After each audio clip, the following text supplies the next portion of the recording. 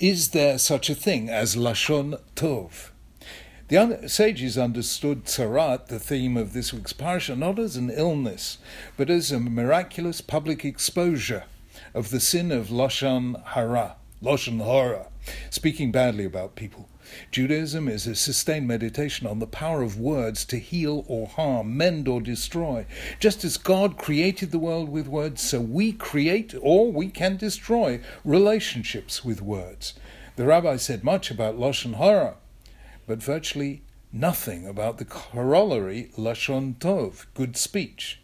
The phrase doesn't appear in either the Babylonian Talmud or the Talmud Yerushalmi. It figures only in two midrashic passages where it refers to praising God. But Lashon Hara doesn't mean speaking badly about God, it means speaking badly about human beings. So if it's a sin to speak badly about people, is it a mitzvah to speak well about them? My argument will be that it is, and to show this, let's take a journey through the sources. In Pirkei Avot, the Ethics of the Fathers, we read the following. Rabbi Yochanan ben Zakkai had 5 great disciples, Rabbi Eliezer ben Hyrcanus, Rabbi Yoshua ben Hananiah, Rabbi Yosei HaKohen, Rabbi Shimon ben Netanel, and Rabbi Elazar ben Arach. Hu haya moneh shivchan. He used to recount their praise. Eliezer ben Hyrcanus, a plastered well that never loses a drop.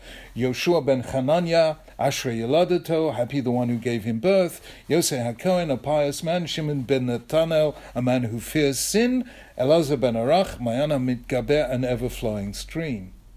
However, the practice of Rabbi Yochanan in praising his disciples seems to stand in contradiction to a Talmudic principle. The Gemara in Arachin says, Rav Dimi, brother of Rav Safra, said, "Let no one ever talk in praise of his neighbor, for praise will lead to criticism." Rashi explains this in 2 different ways. Having delivered excessive praise, yoter midai, the speaker himself will come to qualify his remarks, admitting for the sake of balance that the person of whom he speaks also has faults. Yes, he's a great guy, but not that great. Alternatively, others will point out his faults. For Rashi, the crucial consideration is the praise judicious, accurate, true, or is it overstated, yoter midai? If the former, it's permitted, if the latter, it's forbidden. Evidently, Rabbi Yochanan was careful not to exaggerate.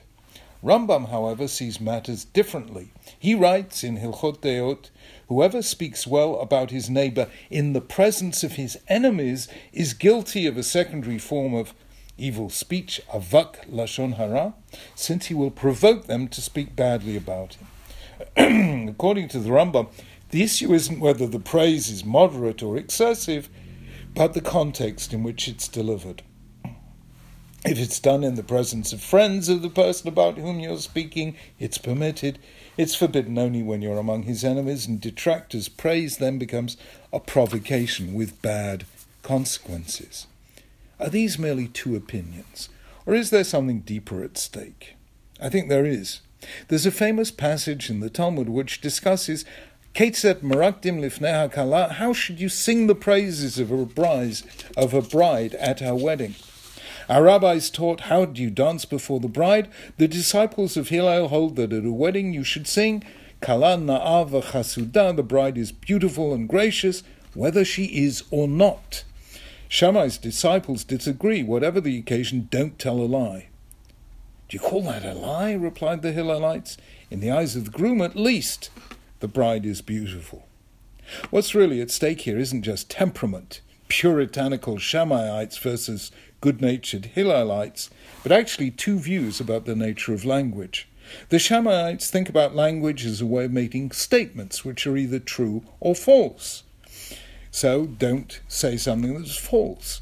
The Hillelites understand that language is about more than just making statements.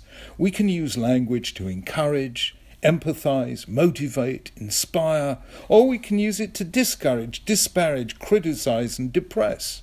Language does more than convey information, it conveys emotion. It creates or disrupts a mood. The sensitive use of speech involves social and emotional intelligence. Language, in J.L. Austin's famous account, can be performative as well as informative.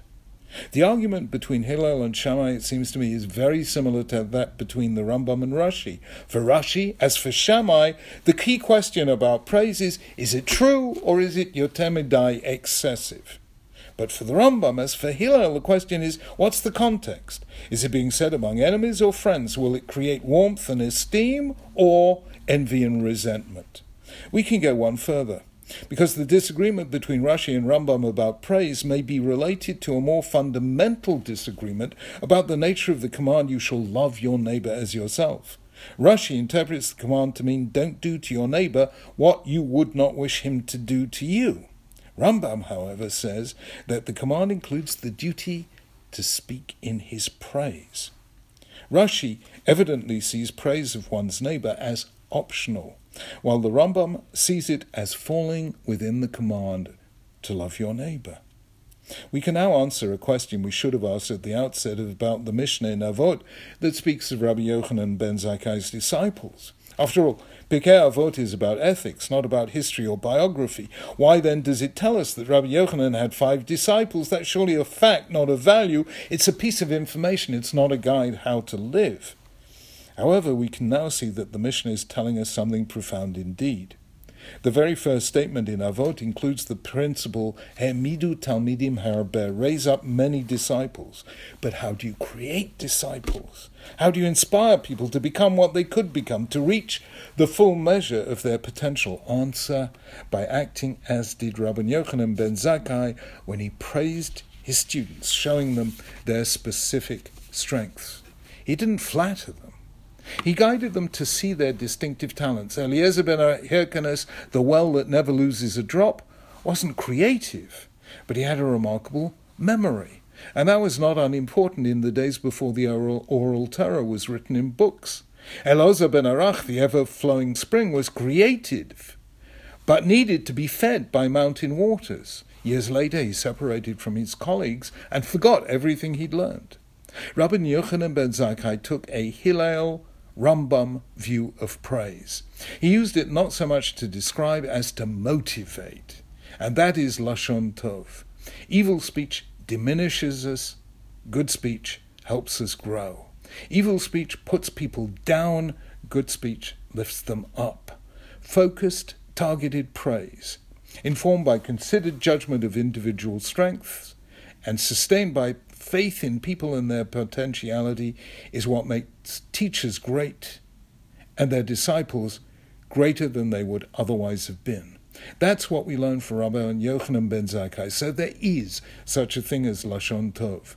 According to the Rambam, it falls within the command of V'ahavta l'reacha kamocha, love your neighbor as yourself, and according to Avot, it is one way of raising up many disciples. It is as creative as Lashon Hara is destructive. Seeing the good in people and telling them so is a way of helping it become real, becoming a midwife to their personal growth. If so, then not only must we praise God, we must praise people too.